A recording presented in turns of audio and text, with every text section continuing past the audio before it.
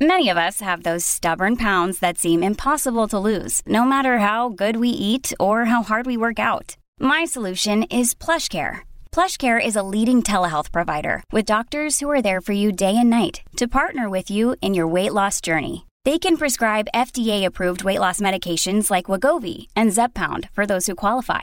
Plus, they accept most insurance plans. To get started, visit plushcare.com/weightloss. That's plushcare.com/weightloss. For the second time in mere weeks, we are hearing yet again another shocking headline that I think speaks to the state of our healthcare, where two elderly men who, by no fault of their own, developed life-threatening bed sores while staying in the same Burlington hospital. We're not just talking like an inflamed red area. We're talking festering, blackened holes rotting into their bodies. And ultimately, it will kill them.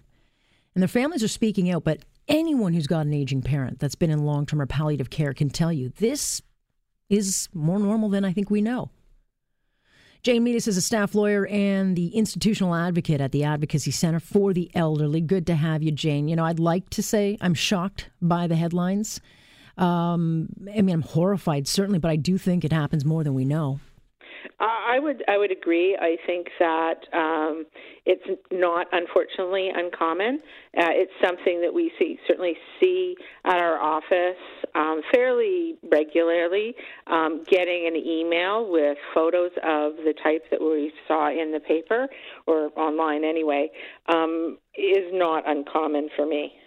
And so, you know, why is it that a headline like this has to come out before we get the action? I mean, I think it's only when people actually get a parent or an elderly loved one in care that they start to realize the system for long-term care, palliative care for elderly people just isn't there. Yeah, I think you're right. I think it's partially that the public may be not aware of it until you're into that situation. I think there's also some complacency. Oh, this is just the way it is. Whether that means that people think that bed sores are the norm, or whether they think, well, you know, what can we expect? This is the kind of care that they give, and that's, you know, it's all we're entitled to. It's really unclear why people accept it and don't, you know, jump up and down more often.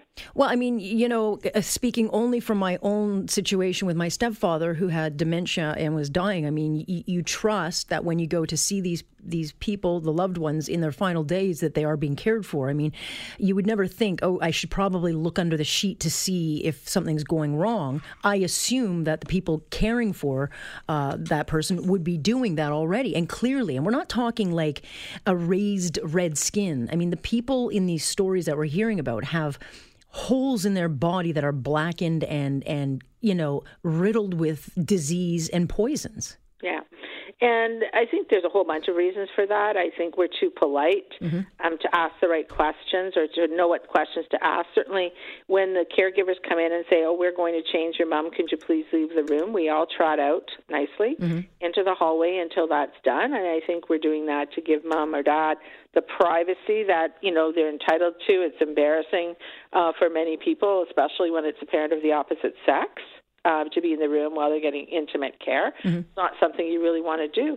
Unfortunately, unless you're there looking, we may not find out. And the other end of that is we get people who insist on staying in. Sometimes they're prevented by staff from watching the care being provided. Staff get upset if people take pictures of these things. They say, oh, it's patient's privacy. Well, that's nothing to do with the family. That's not the hospital's business, frankly.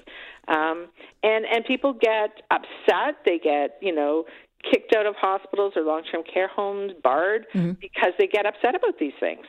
Well, yeah, rightfully so. I mean, if you're paying for private care, which can be an enormous expense of, $15,000 a month or $5,000 a month, it can be very expensive. But if you're relying on the provincial or the mandated government care, you assume that it's going to be top-notch. And I think what people are learning more and more is it's not. And so, you advocate for the elderly, But it is clear, I think, to me, we need everybody to be advocating for the elderly, because Lord knows it's going to be me or you in there at some point, and I want someone fighting for me. But what would you tell families then of those who are putting their elderly care loved ones in care? Should they be more proactive in making sure that, A, there's a camera in the room, or that they should be there to check to make sure that when their loved one is changed, that the sores aren't there? Yeah, I think that you really have to be vigilant. I think that no matter whether the person's in hospital or in, long-term care or retirement home or whatever it is, you need to be kind of providing that care. And this is especially for persons who may not be mentally competent and unable to speak up for themselves.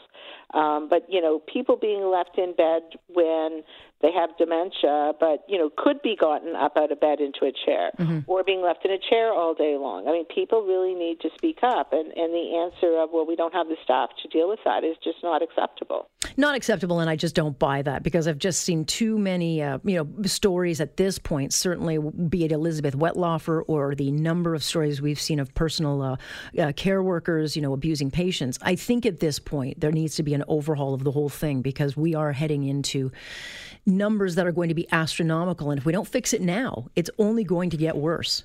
Absolutely, because we're also continually downloading more and more heavy care into, say, long-term care. Yeah. And, of course, then the other problem is that, where in long-term care they may at least have gotten out of bed and been put in a chair and what have you, in hospital that doesn't happen. And then we don't have any hospital oversight. You can't call the ministry the same way you could with a long-term care home. It just doesn't exist. Yeah. Well, we'll sadly hear more of these stories, but Jane, I always appreciate your insight. Thank you. Thank you for having me. That is Jane Meadus here on Point on Global News Radio.